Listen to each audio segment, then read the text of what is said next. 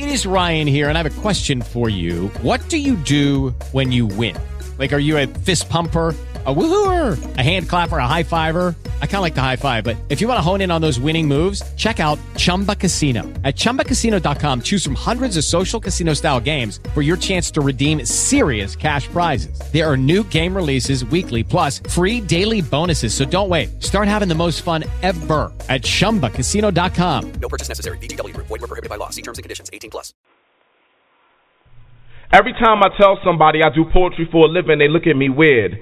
Like they don't believe that it's possible. I tell them that it is. I tell them I don't make my living off giving people reasons to buy a CD. That's crazy. I make my living off giving people reasons to live outside the box, outside the cell block, outside the cubicle. I tell them that a life lived without boundaries is beautiful. I tell them that the body can do whatever the mind chooses to. And I ain't got no illusions of grandeur. I know where my story ends, but yours begins whenever you get ready to move. Want to be a lawyer? Take your ass back to school. You only got a short time on this earth, so while you here, you better find your niche and work on it like your life depends upon it, because tomorrow isn't promised. Failure's not an option. Want to be a dancer? Get it poppin'. Work your angles like an architect with all your tears, blood, and sweat. Then disregard the people that'll tell you you're crazy because they too scared or lazy and too complacent to make the necessary changes. This life is about risk.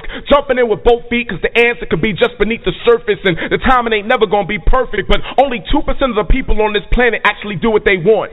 60% of the people on this planet work for them. The other 38% are just too far gone. So you better get in where you fit in while you still can. Otherwise, die wondering what could have been. And when you think about it like that, doing poetry for a living makes perfect sense. It puts me in that 2%. I only answer to God. Program managers can't censor my shit. I'm a prophet that prophesies and profits. No gimmicks. I give it to you the same way God gave it to me. The pen is a pistol. The words are a nightstick. I just beat you over the head till you submit. No blue pill, just red. Here's some water. Swallow this. And this ain't about performing. This is 2 doses of reality. Call me in the morning. This is word is bond. This is you better get your piece of the pie before it's gone. This is 1 part heart, 4 parts persistence. Cover the pot and let it simmer. Guess who's coming to dinner? Opportunities knocking. Better pop the lock and let them enter. This is 2005. You can start a business with an internet connection and a laser printer. No excuses. Get on your mission and consider all this the next time you fix your face to ask me what I do for a living.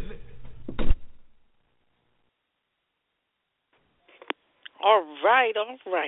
This is spoken word poetry, the art, the industry, the viability.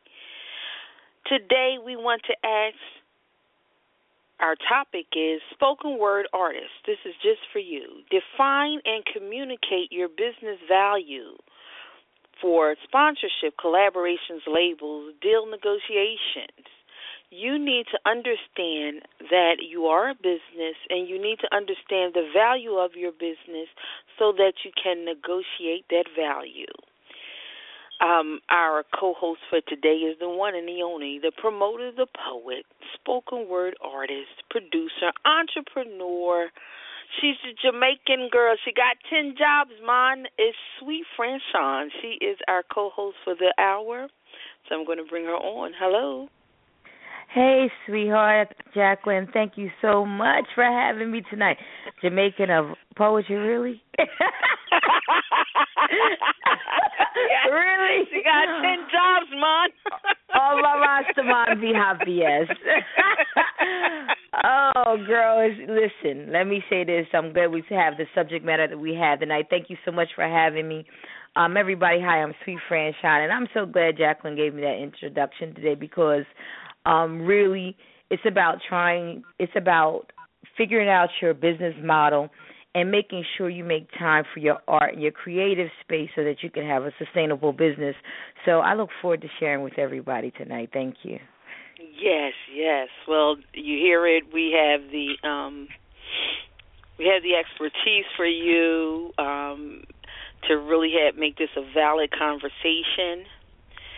And for those of you who may be just tuning in or listening in and want to understand what the show is, this show is about the business of poetry. Because spoken word is hot and it's beginning to grab a spotlight in the entertainment industry. So from performance events, publishing, recording, TV to licensing, Industry Mondays, the business of spoken word, which used to be our name, But spoken word poetry, the art, the industry, the viability, we are here to explore, create, and collaborate how to monetize spoken word, create residual income and opportunities while still keeping the integrity of the art form. That is why we're here. That is our purpose. So before we get started, we have another caller here that wants to speak, so we're going to bring them on. Hello, how are you? Hello, how you doing? Fine, how are you? Yeah, this is Major Ali. How are you, sir? How are you, good sir? Good. I'm glad you have me back on. All right.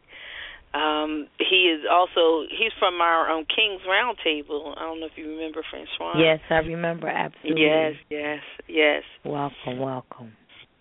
Thanks. So as we start this, I did a post in the Facebook event, and I asked, I'm very curious as to how many poets out there do you even consider poetry as an industry, as a viable industry? And when I state that, do you feel that poetry is an industry that you can make a living from? Because if you don't look at poetry, spoken word as an industry, it's hard to look at yourself as a valid business if your business doesn't reside within some industry. Absolutely. And so then the next step is, do you look at yourself as a business? As an artist, any type of artist, you become a business unto yourself because you manufacture the product, which is the art, and you sell it. You produce it, you manufacture, produce it, and sell it. That's what business is. A business is an occupation, profession, or trade, a person, partnership, or corporation engaged in commerce, manufacturing, or service, profit-seeking enterprise or concern. So if your goal is to make money and your hopes and all is to profit from your art, the moment you exchange money for your art, you're engaging in business and commerce. Yes. So it's just important that you do look at that. So to that end, if you are a business now, you have to adhere to basic business principles. And each business, you develop a business plan. And that will help you think out all the different things you need. You need to know, these are some of the questions we're going to pose. First is, what is it that you do? I'm a spoken word artist. What does that mean? There are many different opportunities. Francois, just share some various different things spoken word artists do. Well, as I like to share with everyone, the first thing, like you said, is to be clear on your own, as they say in the fashion industry, your aesthetic. What's your vibe? What's your message? What's your purpose? Start there, because typically you can align yourself with organizations that have nothing to do with entertainment and the arts, who have the same mission, and therefore you become valuable to those organizations, whether it be corporate organizations or nonprofits. Once you're able to articulate your mission and your purpose, then that becomes more important than of the fact that you are actually a poet, in my opinion. It also opens up an opportunity for you to get booked with organizations that have the same mission and purpose. For example, I align myself mostly with jazz musicians because typically it's a very melodic flow, and that tends to be my cadence and my style. So that's the first thing. The second thing is I have a mission of sharing the message of peace, love, and poetry. I believe part of my mission of Sweet Franchise Entertainment is to create work that contributes to the collective consciousness of peace and love, period. So therefore, you won't find that I speak a lot about, even if I speak on some of the negative cultural things that are affecting us, I always have a message in mind about the hope, about carrying on, about getting up and moving forward. That peace is my answer to everything unjust. So therefore, I'm very clear that that's my mission and that's my purpose. And I also have an affinity to share my story with women who've been abused. With those things being said, I'm able to articulate it to other organizations, and therefore I get commissioned to write specifically for certain organizations or get called to speak and use poetry as a part of my speaking engagement. So that opened up a whole new opportunity for me. In fact, I do a lot of things for the city of Wilmington, for the mayor's office. Although I'm not considered the poet laureate, I'm still unofficially the poet laureate because I get called by the mayor's office specifically to perform at certain events because I wrote a couple of poems about the beauty of my city and the things I see in my neighborhoods that people have dismissed or discounted. And so therefore I get called to perform at large functions because of that. So I think that's just to give everyone an idea to open up. It doesn't have to be just open mics because to be frank with you, you're not going to be sustainable as an artist in business if you're just doing open mics, if you're just doing gigs that only pay you $25 or traveling fees. It's really important to identify your mission and your aesthetic so therefore you can articulate it so you can open your world up to other organizations who have those same values. All right. And another way of framing what she states is, well, your mission and your aesthetic is really important because that frames everything that you do. We have a filter because there are a lot of different opportunities, and you have a lot of different gifts and passions. Some things you're more passionate or you're better at than others. That's why Francois, Peace, Love, and Poetry, that's her echo. That's where she comes from naturally, that permeates. It's easy for her to produce in that realm. Now, she could be asked to probably do a million things, but that's not where her strength is. She keeps her focus where it is, and you can generate opportunity. And then what happens out of that merges her brand. Yes. Your brand is your brand identity. Well, your brand is overall you. It is your mission. It is your logo. It is your identifiable quality. It is your tagline, your unique selling proposition. And that's your brand. So you have to visually represent it as well as in your wording and your mission, and everything should align with that brand. Mm-hmm. I shouldn't look at Peace, Love, and Poetry and then expect to hear "fuck the police." And it's not to say nothing's wrong with that, but now that's like, huh?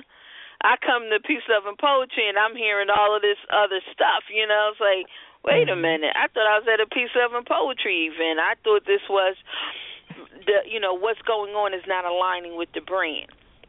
And the purpose right, just of like, for instance, the Punani poets. You're very clear on what their mission is and what type of poetry you're going to expect from them. So therefore, organizations and people reach out to them specifically who are looking for erotic poetry. Mm-hmm. And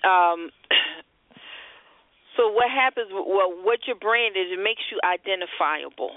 It makes it easy. It makes it clear. And people don't have to do a big figuring out who you are. So once you establish that brand, then, that's where you go to promoting. And your brand value is very important. When it's clear, because your brand identity is how you want your consumer to view you. Yes.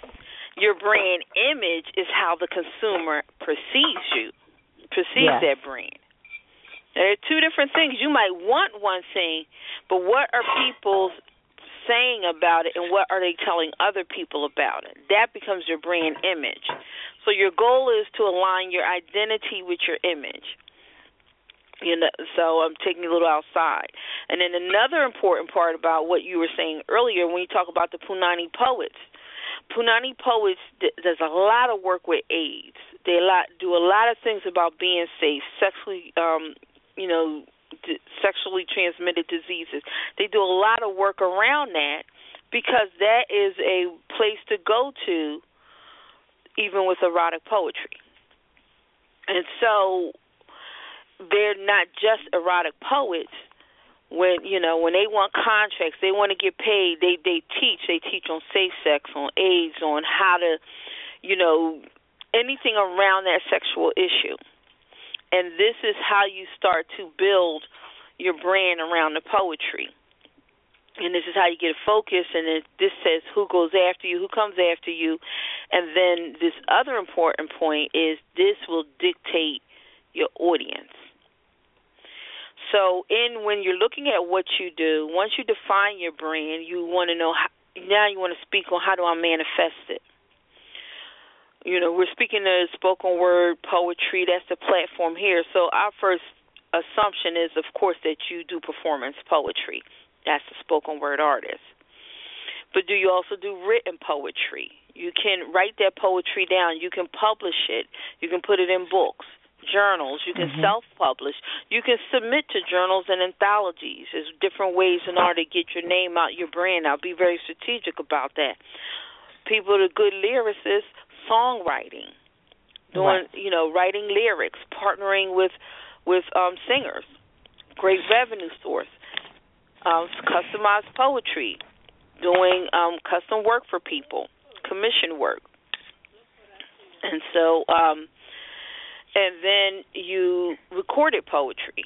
Hopefully, that is something you all should be doing, is recording your poetry one way or another, whether you're writing it, audio, and nowadays video is necessary. But you definitely want to somehow record that poetry, and again, that could be a focus. Taking your poetry, and this is where we talk about other lines of revenue, but and putting on merchandise. How do you merchandise the poetry? You can just put it in a regular book. You can use shapes. I don't know how many people have seen some visual artists. One young woman, the hair is poetry. When you look up, each strand of hair is a line of poetry. She's also a poet and a visual artist, so she puts her poetry right into her artwork. There are just different ways that you can, other things you can do with your poetry. Almost a standard line of business for spoken word artists is hosting. You speak, you like to orate, so you host events. You audio book recording, that's a wide open field, is to record audio books. It's been wide open to other communities for a long time, but we really need to start taking advantage of opportunities to do audio books. And then there are books that are, the copyright is ran out on, that you can get the copyright to do the audio book. One person I work with, Anthony Stewart, he considers himself a polymath. But Anthony did the audio book for Miseducation of the Negro. He did the audio books for Stolen Legacy. So these are they came into, once it come out of it came out of copyright, so they're just in common domain, public domain, and he was able to secure the rights to do the audio books for those works. So there's a lot of opportunity there. Then event producing. Many people produce events. So whether it's an open mic, whether it's, a closed mic where you have featured performers or whatnot, festivals, expos, workshops, radio, video, web series, TV, cable, specialized shows like Punani Poets. They do specialty shows. And determining what you do, you just, you want to look at your strengths and then the need and desire for what you do. Is there a market for it? Is this just something I like a whole bunch, or is there actually a market for it? Who wants it? Again, and you need to, even you as a poet, you have to figure out who that is. And those of you that do your events, host events, you're going around to these various open mics, what are you doing to capture those audiences while you're there? Are you just, you get on stage, you spit, and do you leave? Are you collecting names? Are you asking them to sign your email list? Nowadays with the phones, you can tell people go right on, hey, hit me up right now. Everybody hit me up. You can stop to everybody who's on Instagram. Everybody right now on Instagram, go here, follow me. You need to capture people's information so that you can reach back out to them. That is the core. You have an audience, and part of defining your business and your business value is who are you reaching out to, who's loyal to you, who listens to what you say, who buys your product. Who are they? And so can you reach back out to them? Do you know who they are? Can you define them? Can you give demographics for them? That says where they are, what their ages are, what their ethnicity is, male, female ratio, what's the educational background, income. Those are general things called demographics. Can you define that? And then in the audience and people are listening to, there are things called psychographics. These are the things, what does your audience like to do? Where would you find them? Where would they hang out? Where would they hang out offline? Where would they hang out online? What are the things that they are most likely to do? What are the things that they're most likely to own? What kind of cars would they own? What kind of, just any different type of questions you can think about. You have to start defining your audience. This all adds to your business value, because a business without, customers or audience is not really a business. But as spoken word artists, you're really in a unique position, especially those that have consistent events. You've been doing events for a while.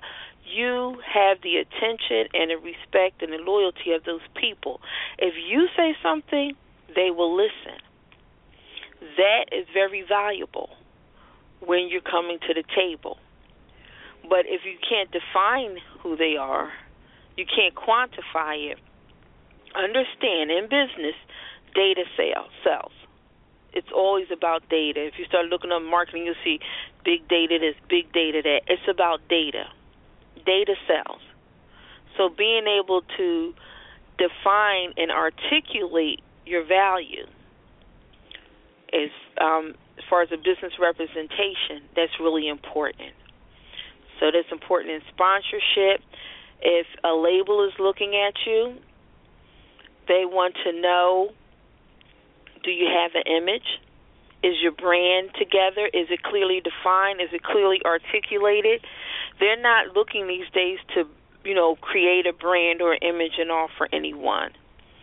They're looking for people to come to the table with a defined audience, with a following, with a defined brand and image. One of the easiest things to get a lot of times are distribution deals. But with a distribution deal, again, they want to know who's your audience and do you have a budget to market. So these are just some standard things that you need to look at. You need to start looking at yourself as a business and how do I define my business. And the opportunities, like Francois was saying, with organizations and all, which is definite. But also it's not just organizations, it's not just nonprofits, even for-profit. Anyone with your ability to articulate your audience makes it makes it easier to get sponsorship. So it doesn't just have to be a nonprofit entity. You just have to be able to articulate who hears your message. Or, there are different reasons. Like when you, Francois, you do for the city wants to, of course they want her because her topic helps sells their product. But now you do an event, Peace, Love, and Poetry, well, maybe some all-natural products, some wellness products, or different like that. Hey, we want to sponsor because holistic, when you're talking about the holistic movement and vibe and people that are into, that like all natural and like these type of things, they also love a peace, love, poetry thing. They're into the arts. They're, these. So my target audience is very likely to be at her event. So now it's up to her to articulate that and let them know, I have your target audience.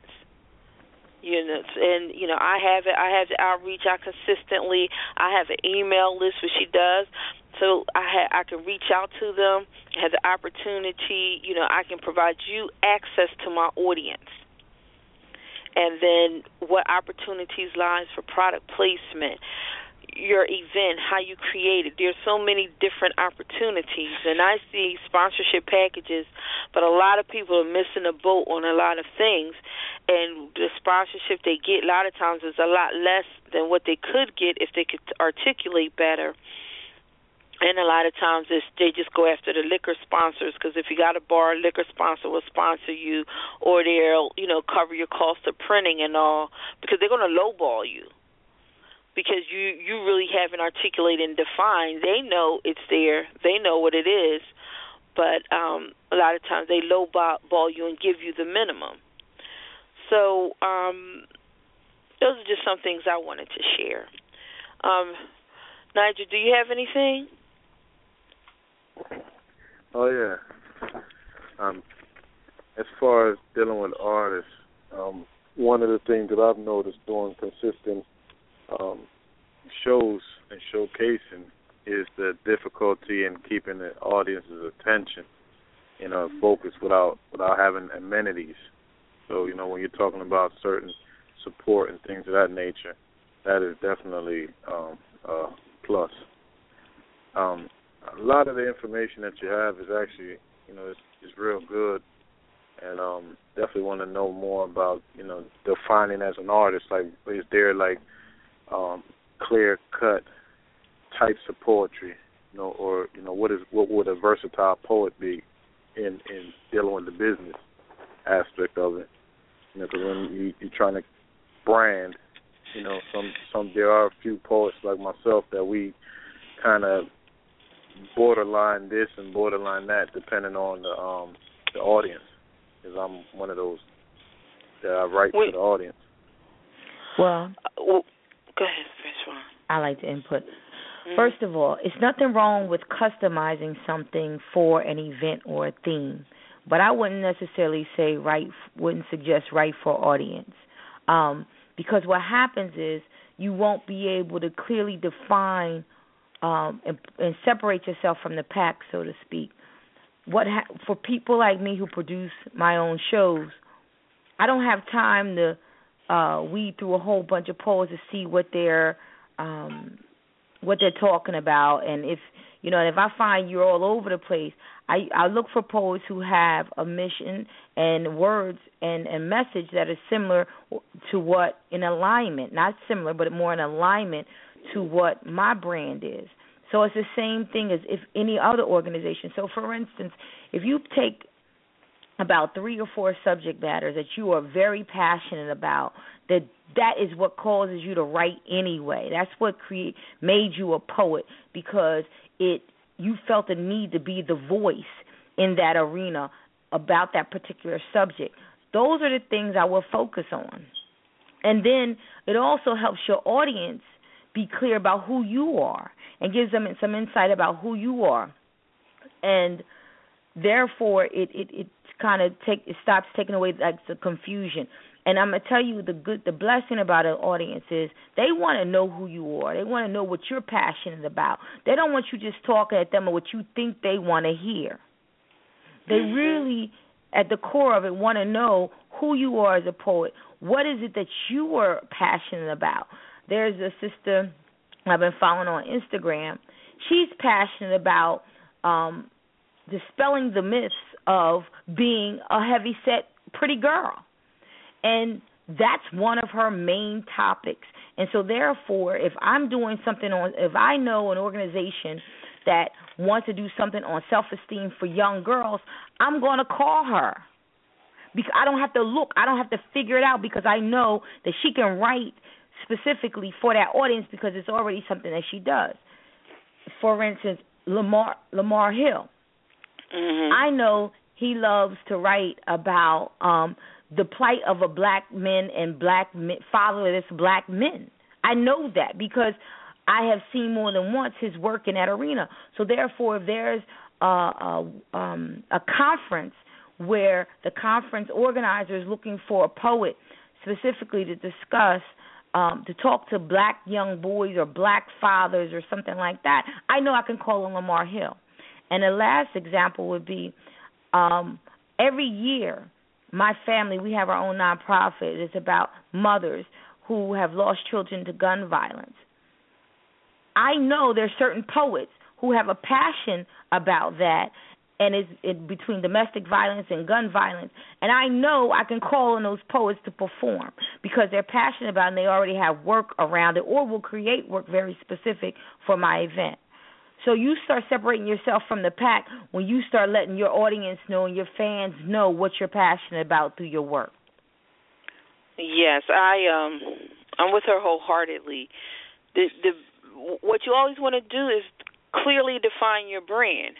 People should be able to say, just like Francois, she named all of those people, not because they told her. They didn't tell her, Francois, I'm about this, I'm about that. She heard them. She saw them. She sees them online. She was able to clearly understand what their brand was about because that's how it's articulated.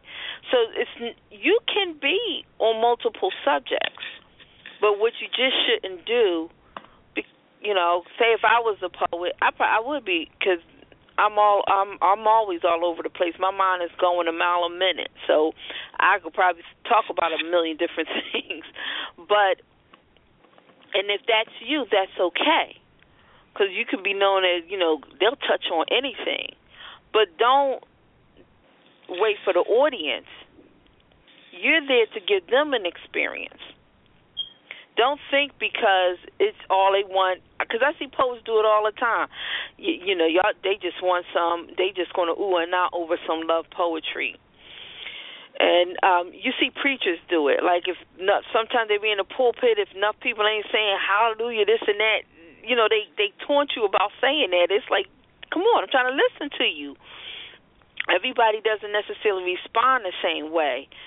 So this is going to take you into a spiritual place, but if we are spiritual beings, so if you're connected, we all have a purpose and mission in life, and and as a poet, you're a messenger, so you have a message to get out there. When you're clear on that and clear on your purpose, you deliver the message, and don't worry. I'm not saying don't worry about the audience, because you want to make sure people not falling asleep and stuff like that. But I'm not saying don't worry about the audience, because you do want to, feed off of them. But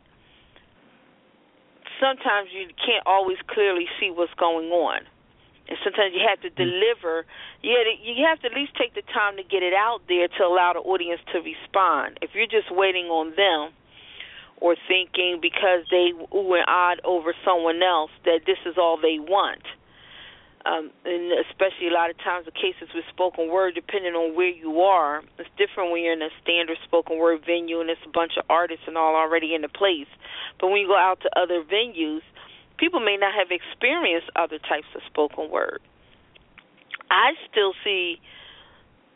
what I envision for spoken word, I have yet to see people even speak of. So a lot of people don't even envision, including spoken word artists, all the possibilities. But a lot of the audience, they think of spoken word as one way. So sometimes you ever went where people think that they're supposed to snap because they saw it on Love Jones? And then there are places where, we don't snap. That's bougie. Then there are people that think, hey, I'm cool if I snap. They really don't know. So you get to articulate and define it. So but it is really important that your brand is clear. People should be able to say, like, if Francois books poets all the time, so she should know why. If she had colleges, different places, all different kind of situations come up, she should be able to know why she should call on you and what you can do, so that when a booking opportunity comes through, she could book you. Absolutely. Right. That's not just advice. That's to answer your question, but it's this advice to poets. Let me share this. And I'm so grateful for this platform that Jacqueline has created, this platform for us to talk about this monthly, because there are some people working. We've had them in the show, on the shows oftentimes, who recognize that we have to create the industry poets.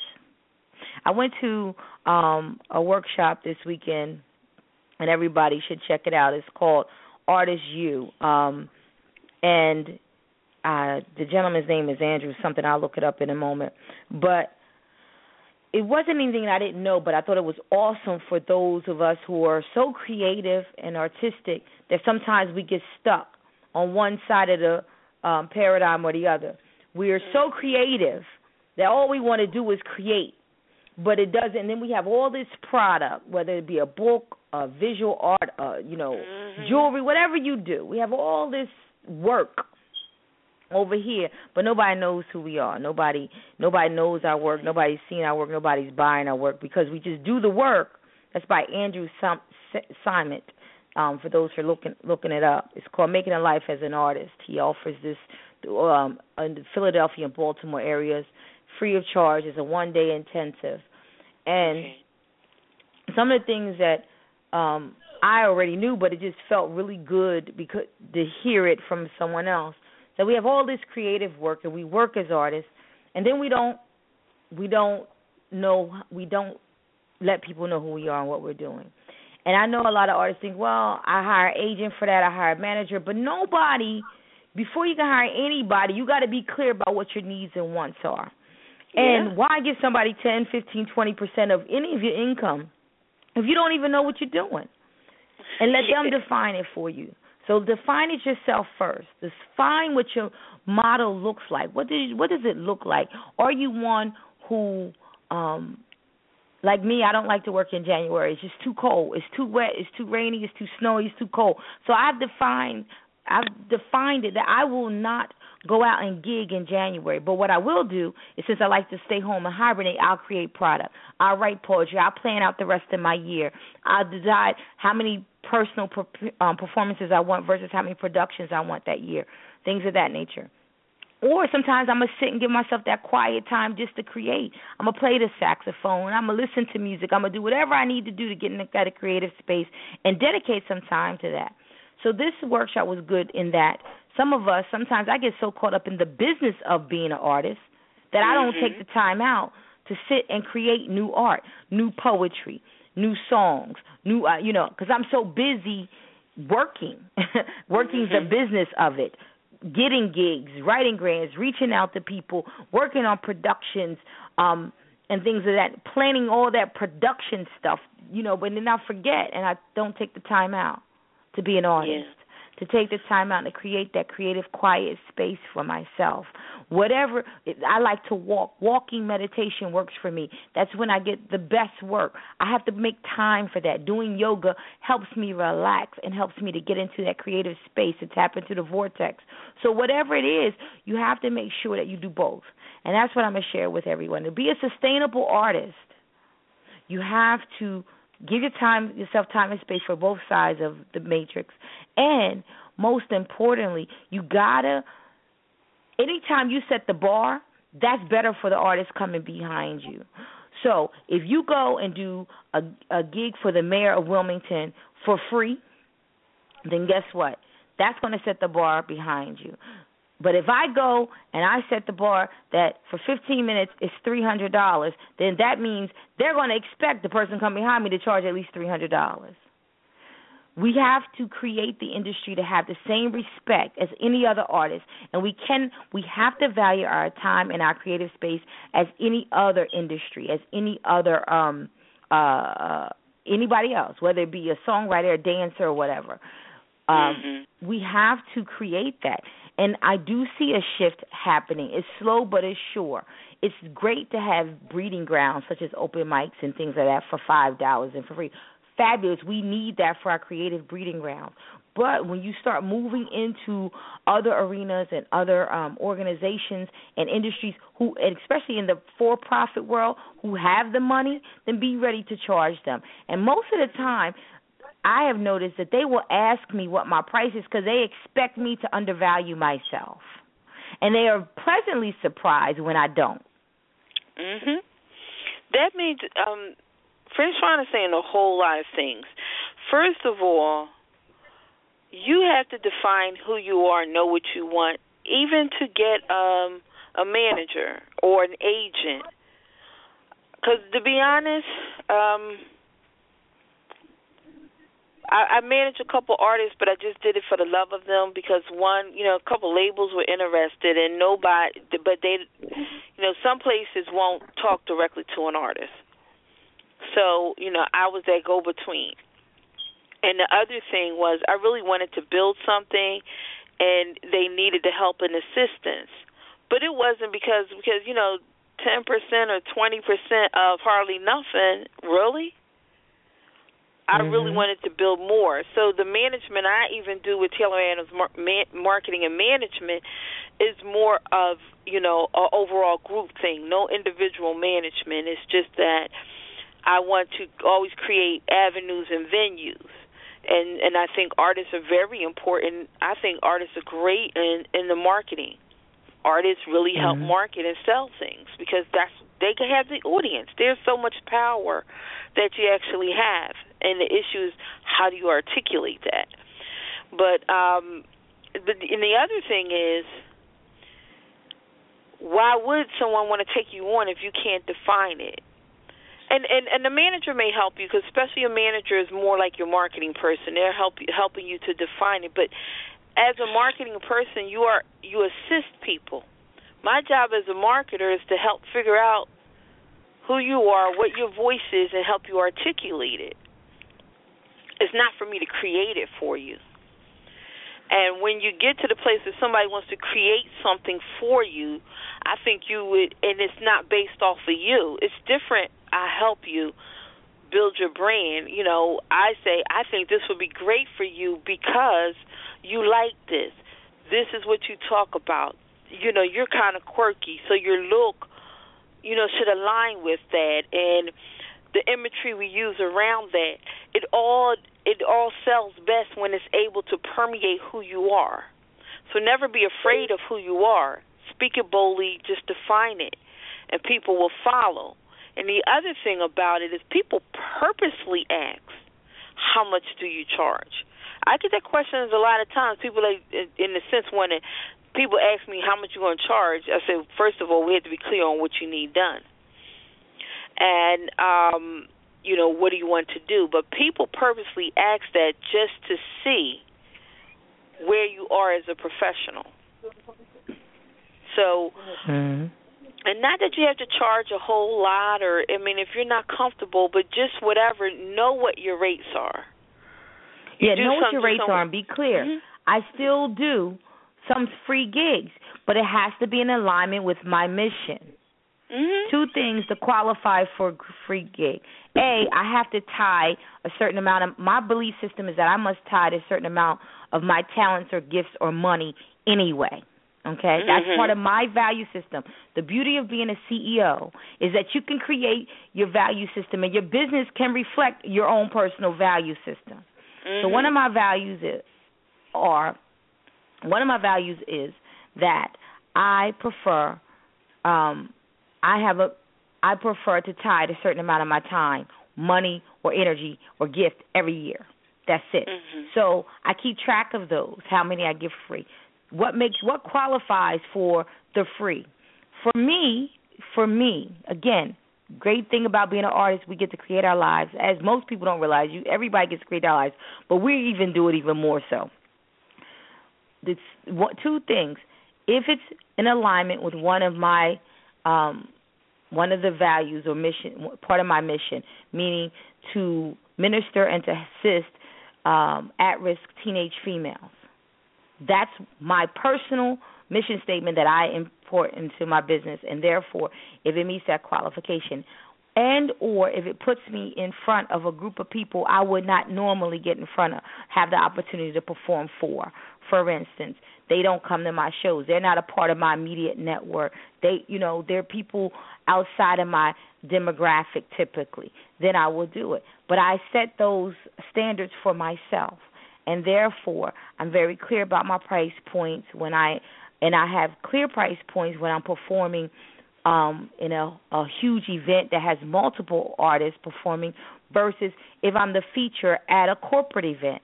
So I have pricing systems set up for all various type of situations, and I figured that out by determining what is a sustainable income for me for the year. Mm-hmm. What does that look like for me? And then I divide that by the number of weeks in a year, blah, blah, blah, and break it down till I get per hour. And therefore, I know how many hours I got, what I charge per hour, how many hours I got to work per month and per week to be sustainable to pay my mortgage. And also, too, you need to understand what is the cost to do business. There's a cost to do business. There's like, I have this church calling me up. They want to help me, and they got a real great cause. They got a beautiful ranch, urban farming, and then they deal with human trafficking. I mean, causes that people will really give to, and they're trying to raise funds. But they just want me, the person reached out to me over the internet in Ohio, and he just wants me to do the work based off commission, based off how much I raise. And I'm like, first, I'm not a fundraiser, never said I was. Now, and when you asked me straight up, I told you I'm not a fundraiser, but I can help you raise money. But I won't work for commission. First of all, because I know I don't have funders in my pocket. I don't have investment bankers. I don't have these immediate people in my pocket that I can immediately go to, which I know that I could sell. And then there are things that they need to build that I would have to put together to even get there. It's not like they have all the tools ready. So I told them there's a cost that I have to incur just to do what you want me to do. I can't do that without some upfront money and a deposit. So you have to understand, what is the cost for me to do business? You know, as a spoken word, like I said, you should be producing. You should be producing. You should be producing. So you should be producing something if it's an event. And if you're a spoken word artist, beyond your event, you create poetry and words somewhere that should be produced, whether it's in a book, audio recording. I think you should do that on top of video. Video is on top of. Video should not be your only method. Because understand, when we're not here, it's the art that lives on. Video has to have the ability to project. Audio things can be picked up. Written things can be picked up even in an environment that may not be able to project video. And I'm passionate about that because we don't think of legacy as far as our community. And the spoken word artist, you are our griots. And the griot is the storyteller and the keeper of the culture. And the griot in West Africa, they are partnered with a Jahaji, and that's a warrior king. So the warrior and the griot are partnered together. That's how important it is. So, like I said, you know, there's a role that you actually have to play. So it's great to go out here and do these things, but it shouldn't be, if I'm not sitting in front of you, that's the only way I can experience your work. Sure. If something, you know, God forbid, happen, or we're not, none of us going to be here forever. So does it all get lost? All of those beautiful words, all of those lessons, you know. And like I say, you're a messenger, you're a conduit. So, you know, we really need to be prudent upon that since we have these tools. But it is just important to know, just be clear about who you are. And as we say this, doesn't mean don't feel like, oh my God, I got to do all of this stuff. These things don't have to happen tomorrow or today.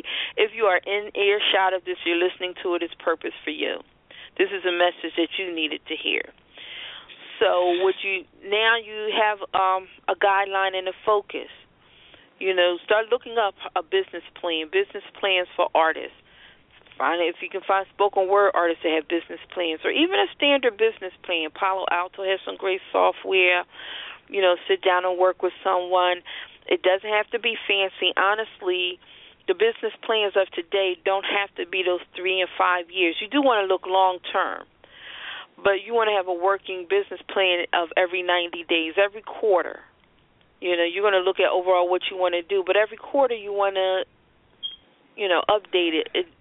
revise it, what's working well, what's not, so that you're not doing something that's not working so good for an entire year. And then you go back and look, or this worked real well, I should have put more time there. So every quarter, look at your plan. But you need a plan, and that's in anything. You plan your work, you work your plan. Write the vision down so that people may run with it. And when you do, certain questions you'll be easily able to answer. Certain questions you'll realize you have to come up with. Start looking at, am I just doing the same thing because that's what I see everybody else do? So-and-so open up open mic, so I'm going to run and open up an open mic. But get honest. What's the cost for you to do that? What's the energy does it take?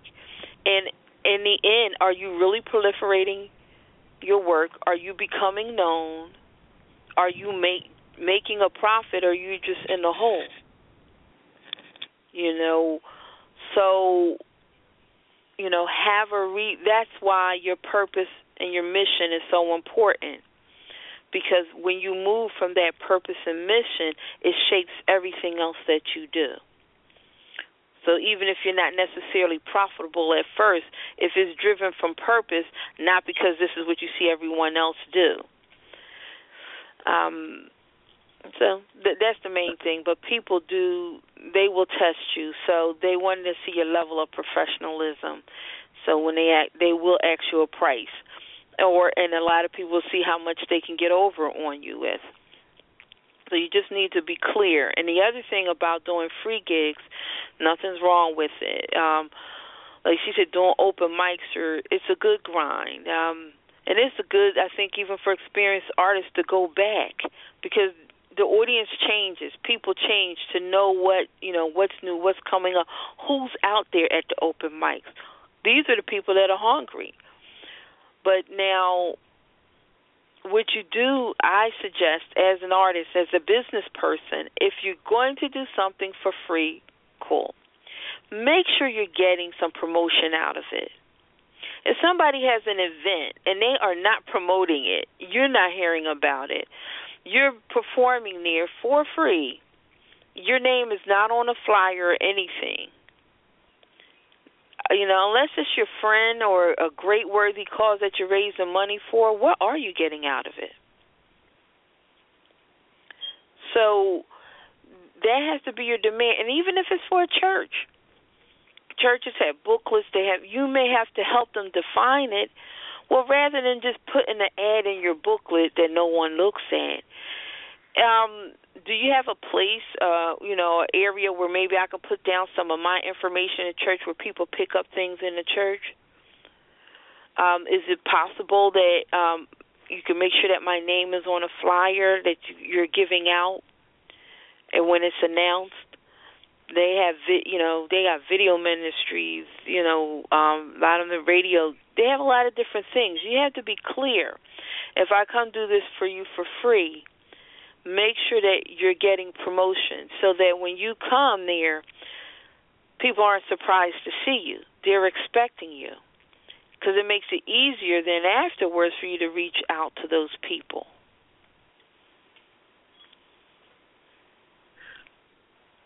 Yeah, I have a question. Yes. The question I have is going back to when you spoke of creating an industry spoken word artist. With creating an industry spoken word artist, wouldn't that require a standardized, like at least a standard, like Miss Schwab? How do you say your name? Sweet. Just call me Sweet for short. Okay. All right. So when you came up with your breakdown of how you're gonna charge, in order to create a industry standard spoken word artist, wouldn't there be, like a network of people that's following that same guideline, to maybe not to the letter, but around that same guideline, like how ASCAP and BMI and all those other unions, how they basically keep people get the respect that way? Or is there another way that you have in mind? Well, I would love, it would excite me if some of us, came together and created sort of like a unionized, so we can set some standards. But because we are so in the poetry business, we are so at the ground floor with creating this as an industry. So that can be looked as a negative, but I see it as a positive in that we can all create it based on where we are in our business and where we live. And we can have dialogue like this to talk about what some of those minimally those standards would look like. I do know a lot of people that charge money. One of the things I found with the spoken word industry, and I found it when I moved in, there's an elitism going on, and then I think there's also a fear. It's not as prevalent now as I could say it was 5-6 years ago, but I think the fear is that it's the thought of scarcity. I mean, because there's only a couple real popular spoken word artists, right? So they think but that's from the in scarcity. Any industry. Well, think about it now. Mm-hmm. That's in any industry, sis, because when you think of it, if we begin to think of it like the NFL, there's only a few, believe it or not, based on good players and people who are making a living through football that are going to actually play in the NFL. There's only a few people who are going to make elite celebrity status in the singing in the entertainment industry. Yeah, but the number is like still was way more professional. What's considered well-paid professional football players, way more singers. Even though amount to the number of people that sing, yes, a small percentage that actually make it to there, but it's just a lot more.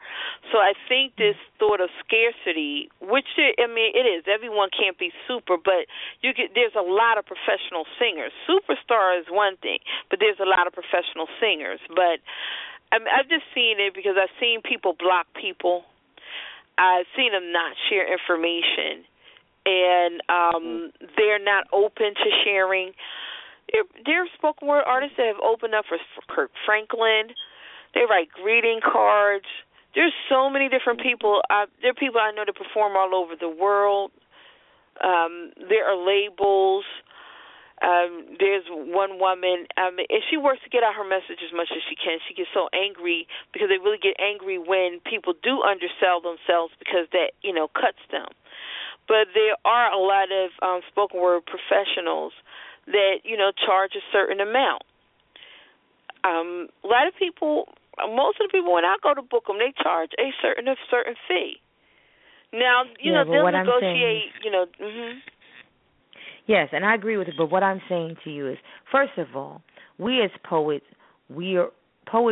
are usually, mostly, some of the most divine, know how to tap into that divine spirit very easily and quickly, more quickly sometimes than most. So there should not be an overall belief system of scarcity in the poetry realm. That shouldn't even exist. It's not even in alignment with our spirit. It doesn't even make sense. It's an oxymoron. That's the first thing. The second thing is to answer the question back to industry. We're at the grassroots of this. There's going to come a point, and even though people say it was only a few, but there are so many platforms that are happening, even on a larger scale. The TV One, Versus and Flow, and all these shows that are coming up now to highlight spoken word. Those things are going to contribute to people, the general public, respecting and honoring spoken word as an industry. So the standards are being set there. However, if the general public, if that's their only experience with poetry is through Def Poetry Jam or Verses or Flow, it is up to us on a day-to-day basis in our daily work to educate our consumers. That's how you begin to build an industry. You use it as an opportunity to educate your consumer, those who will be purchasing your product and service. The only way you can do that, again, is back to what we talked about in the beginning. The only way to do that is to be very clear about your mission and your pricing. Generally speaking, if you got those two things down, you can figure out the rest as you go along. But if you got those two things down to a science, you can begin to use it as an opportunity to educate your consumer and your prospective consumers, those who will be purchasing your product, because that is how we begin to create an industry and get it respected as a viable and sustainable entertainment industry, an artistic outlet. And the other thing I want to add to that, as far as the industry spoken word, it is part of the entertainment industry. And there are some standards there. If you're doing recorded work, you should not be selling a CD under $10. Nothing, because recorded, wrapped, and retail, there's no place. Most CDs really start at $13. Okay, let's talk there. Let's stop there for a second, sis. Mm-hmm. If you said some key words, I don't want anybody to miss. If you're doing a recorded CD and it's wrapped and it's packaged properly and its packages are yes, you should be charging 10 or above. But if you bring me an unmastered unmastered product that's stuck in a sleeve, I'm not paying $10 for. I'm giving you $3 to $5 because I already know, because packaging is part of your price point. So if you haven't invested in your packaging, I'm not giving you that price point at $10 to $13. Again, you got to know what you're dealing with. And if you're just doing it as a promo CD, you can say it's such a, I'm doing this as a promo CD, I'm only charging $5. But don't bring me something that's unmastered where I can hear your homies in the background and all this background noise. It's unmastered, it's in a sleeve, and then you want to charge me $10 because you think you're that good. No. Also, my next thing to go to that is setting industry standards. Don't put that out. Don't put that out. There are ways that you can get recorded work for less. But you, again, is setting your brand, because that goes to part of your brand. You can be whatever perform, but then you bring me a CD and I take it home. And this is why the perception of poets is less than. A lot of that goes with recorded work, because we don't take the time to do quality recorded work. I get things from spoken word artists, hip-hop artists, and all. People, their work is not even good, but they take the time, it's packaged and everything, and will make me open it up, as opposed to the other way, because you're presenting yourself. And I know people want to really hurry up and get something out there, but if you get a light scribe, you can get a light scribe HP computer, and it burns CDs. Now, it may not look the same, but at least does a laser image on your CD. And if you get your work, you can put it on there. At least you can buy your packaging. At least if you go out there, it's at least a much more polished presentation. I didn't write on it.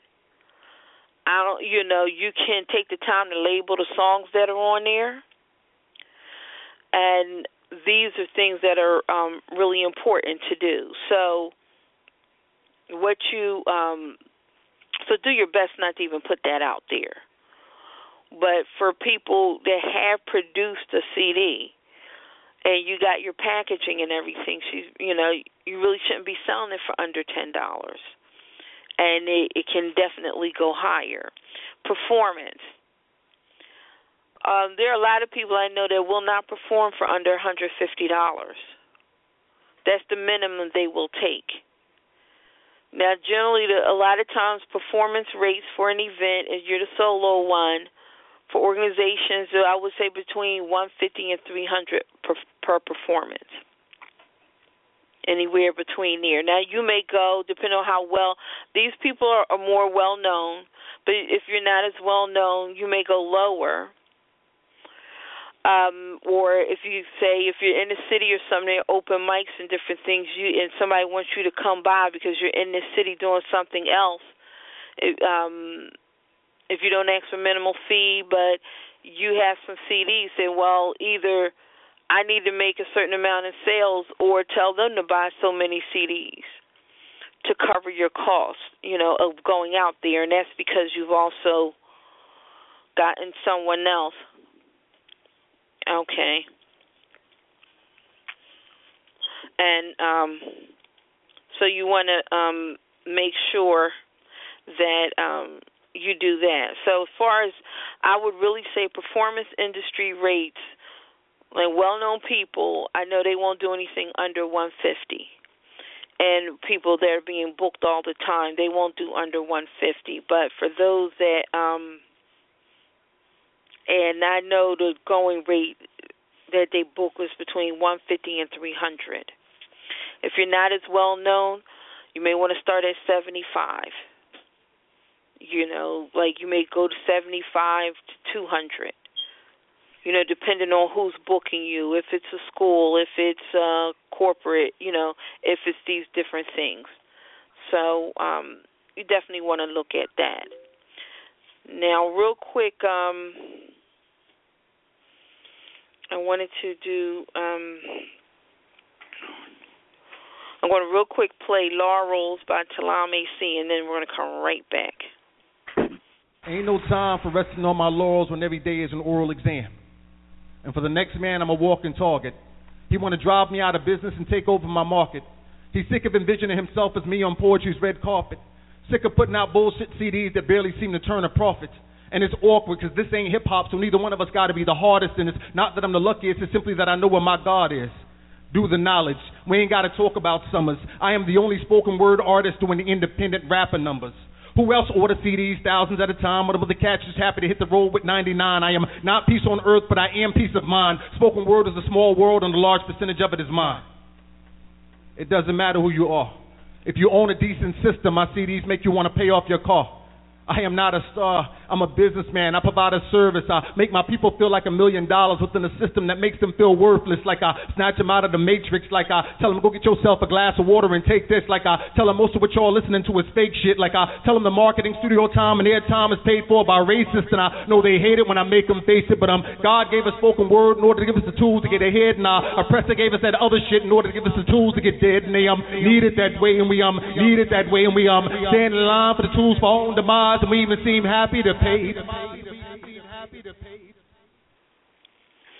That was Talam AC Laurels from his CD Underground Heavy.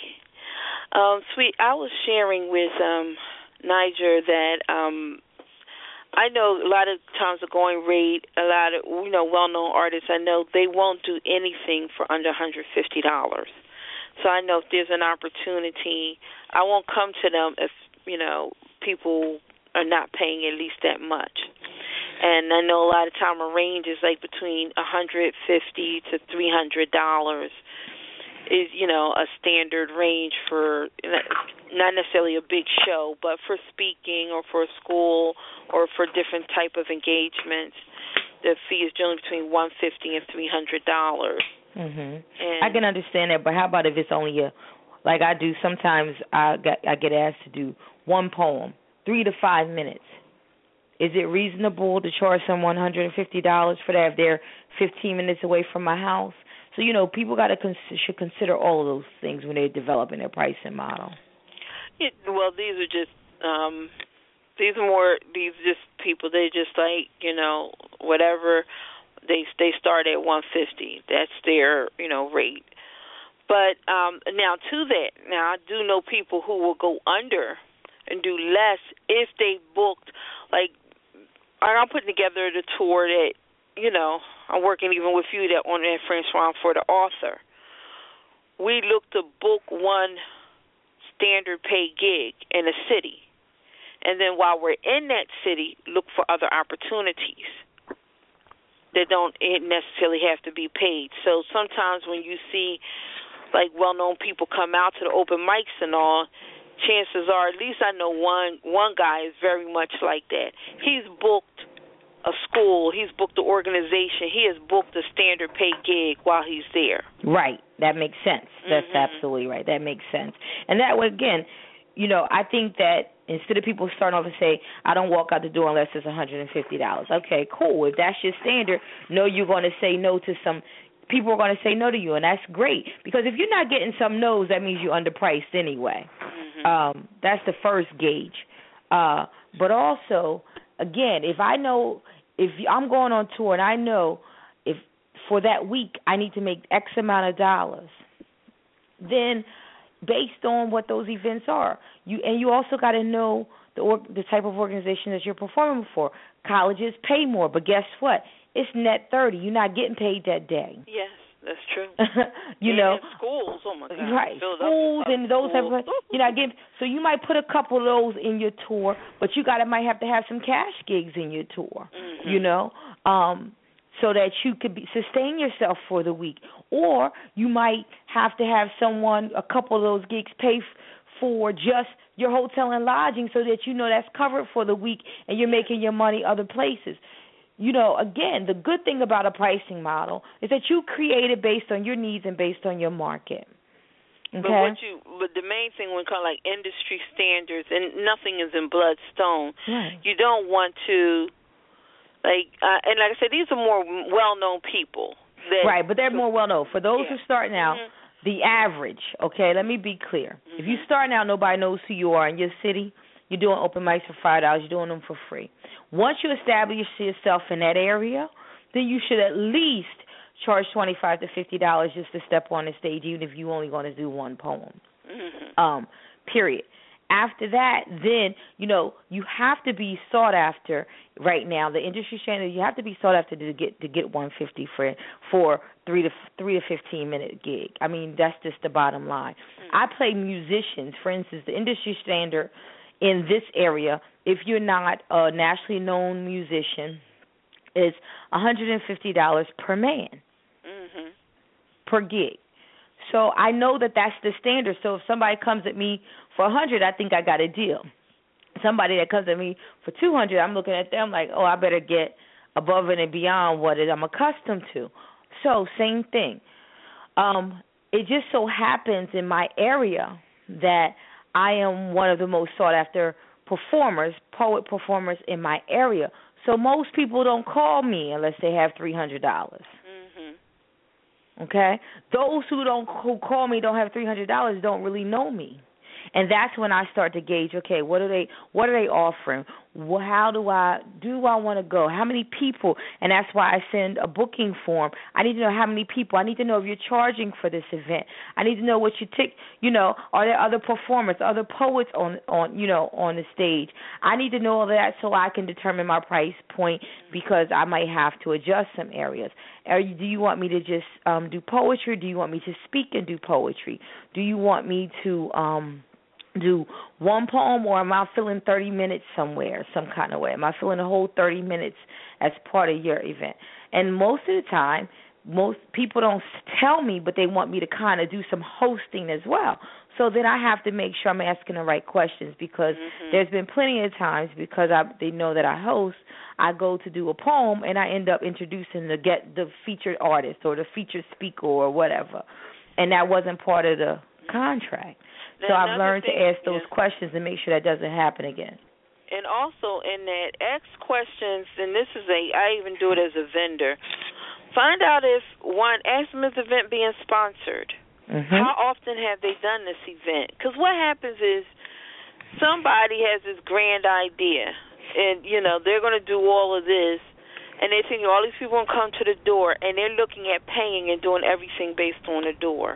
The problem is what happens if the door doesn't make it. It's not my problem. First of all, it's not your problem. If you have a contract or an agreement in writing, it's not your problem. Don't make it become your problem. Don't ever sign a contract where it's based on how many people come. Yeah, you don't want to do that. But also, too, if it's unknown, it's different when you know things. But if it's an unknown fact, a totally new person, get a little background to make sure that you're not going out your way, because you can have all a piece of paper, but then they don't have it to pay you. Now you're spending wasting time trying to get your money from somebody, you know, that owes you. That's what I also do. Also, if you can get a deposit up front. That's right. I was going to say, I always get the deposit. Yeah. That's my cost. Yeah. That covers my cost, maybe my travel, maybe me, you know. I'm a performer. So check this out. If I get my eyelashes done and my hair done because I got to look a certain way, if it's a formal affair, I got to buy another outfit.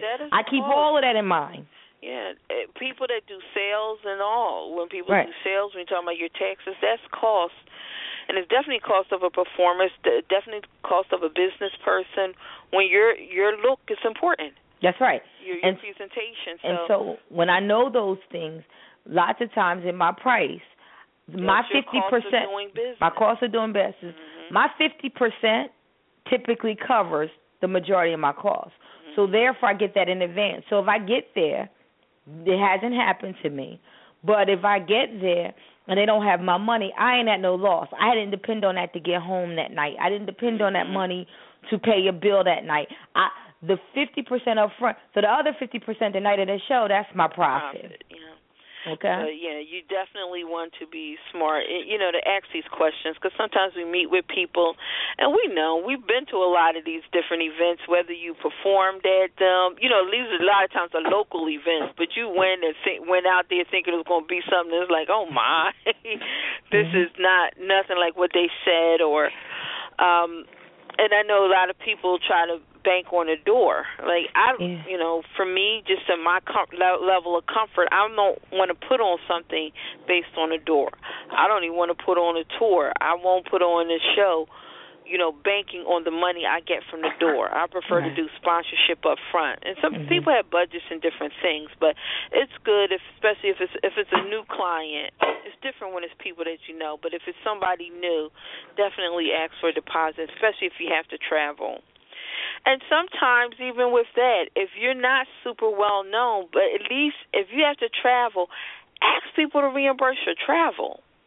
That's something I'm really surprised a lot of artists don't do. But you have to travel, you have to eat. You're paying them to be at their event. And you don't, unless you know it's a certain crowd and they spend a certain amount of money.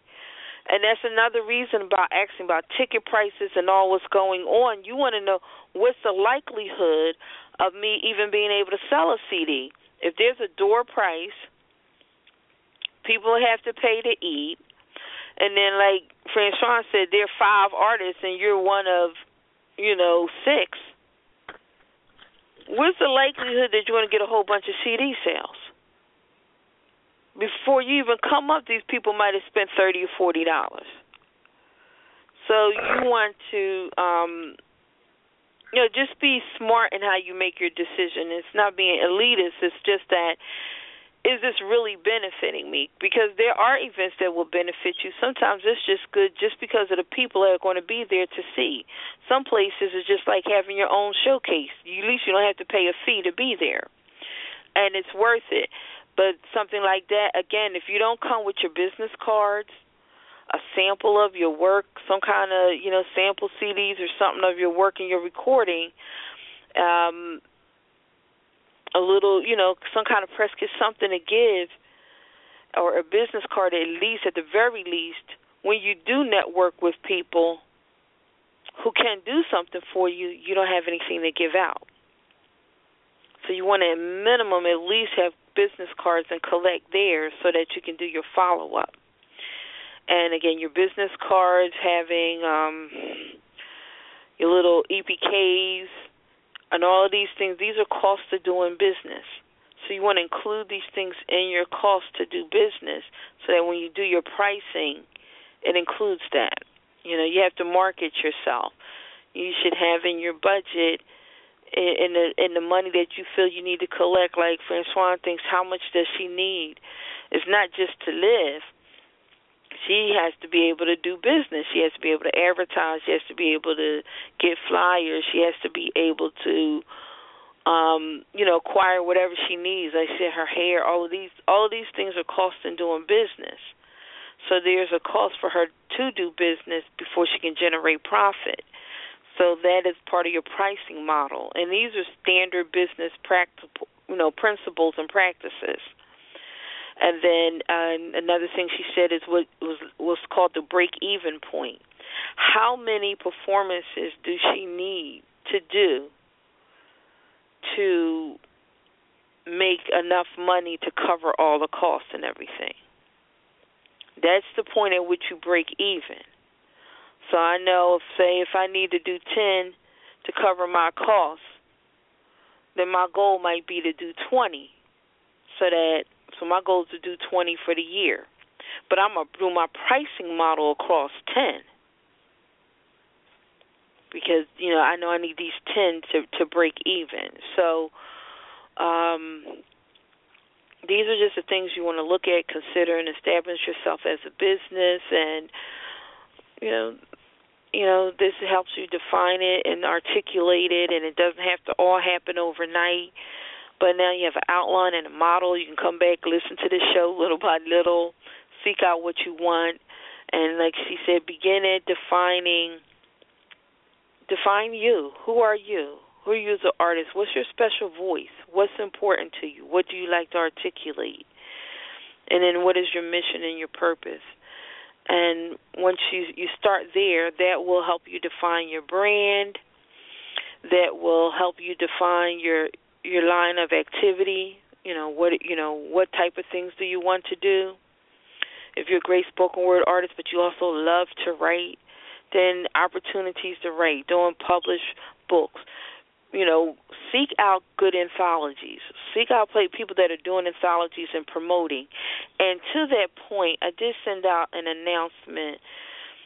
Philadelphia, everyone in the Philadelphia area, the city is doing, the city of Philadelphia is called Mapping Poetry. And they're doing poetry built off of the,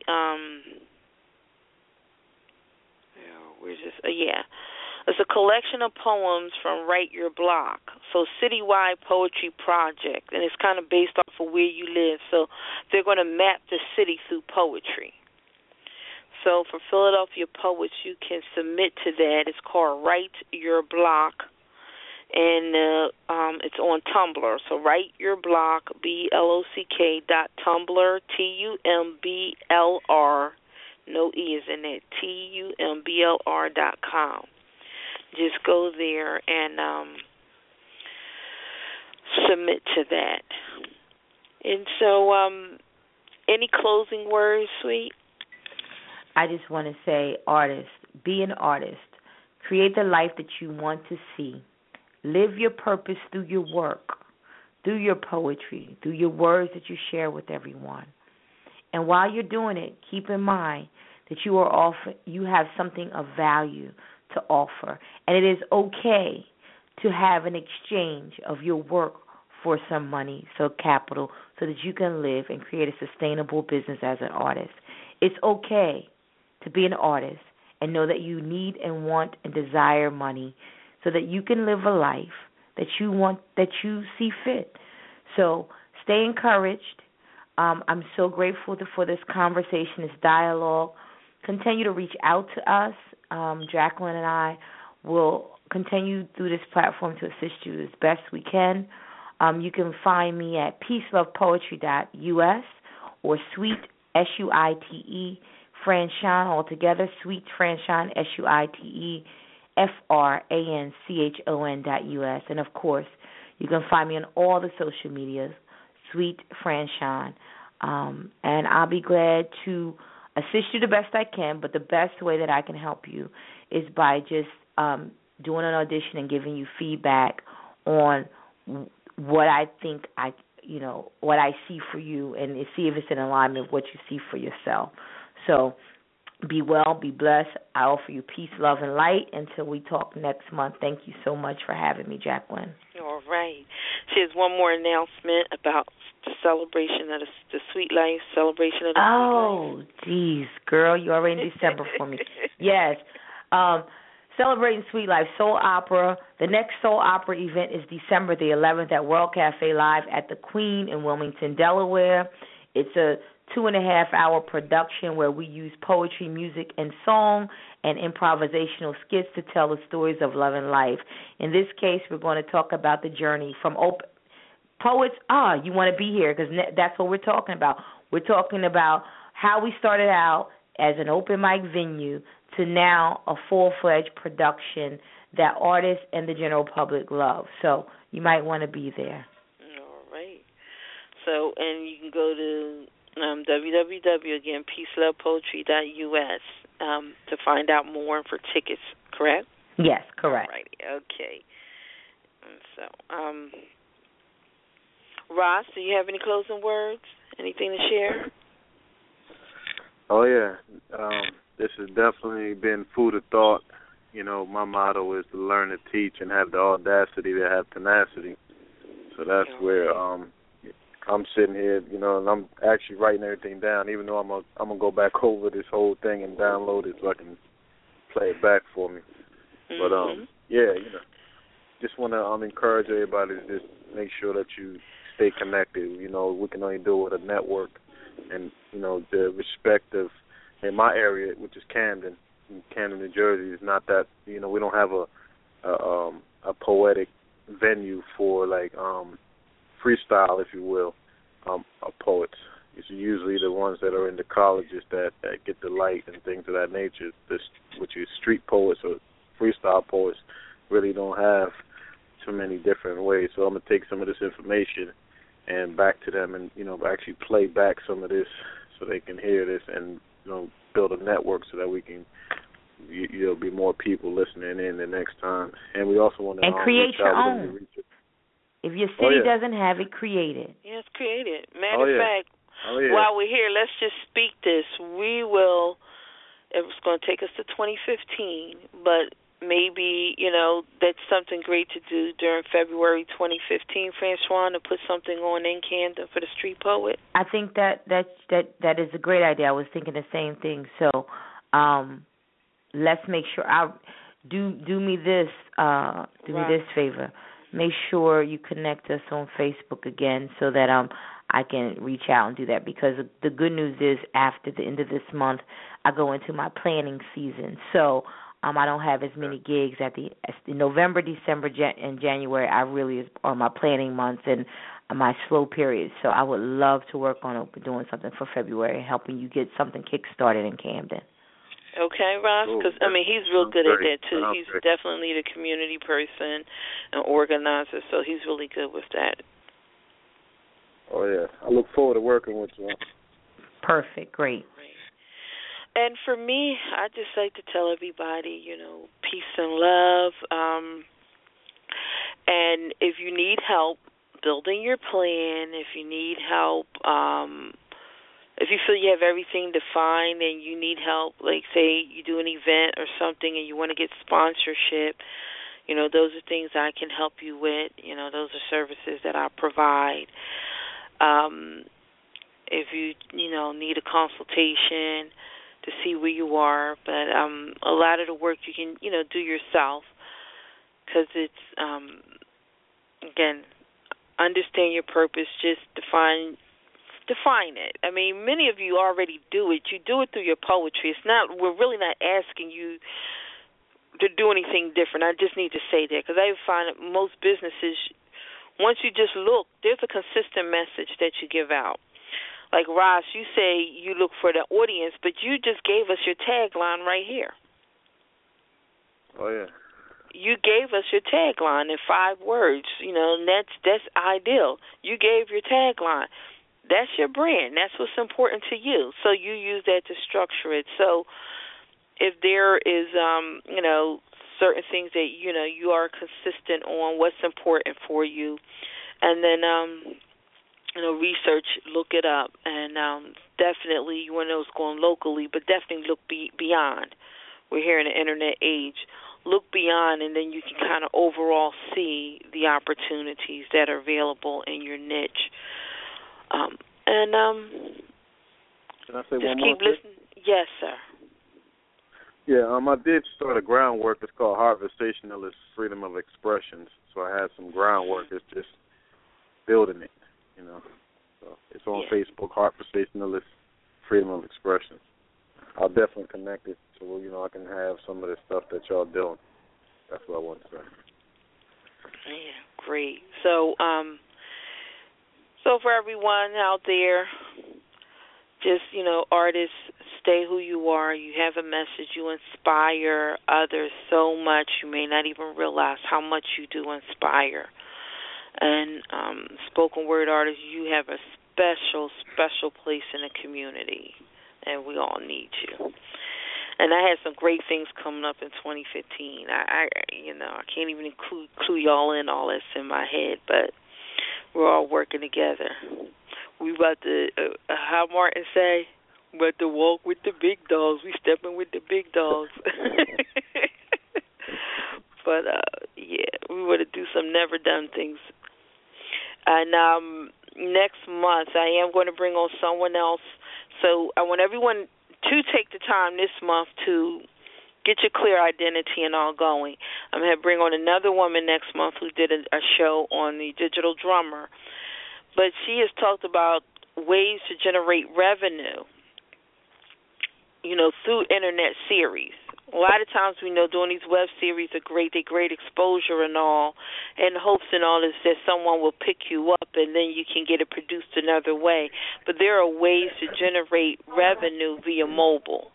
And we know everyone's on their mobile phone, so I really want to bring her on because I know there are a lot of artists that did not realize the opportunity there are to generate revenue from mobile. So she specifically deals with the entertainment industry, and we're going to bring her on next month. And that's it. Everybody have a great month. Share the news, share the wealth, and please support each other. Peace. Thank you. Peace.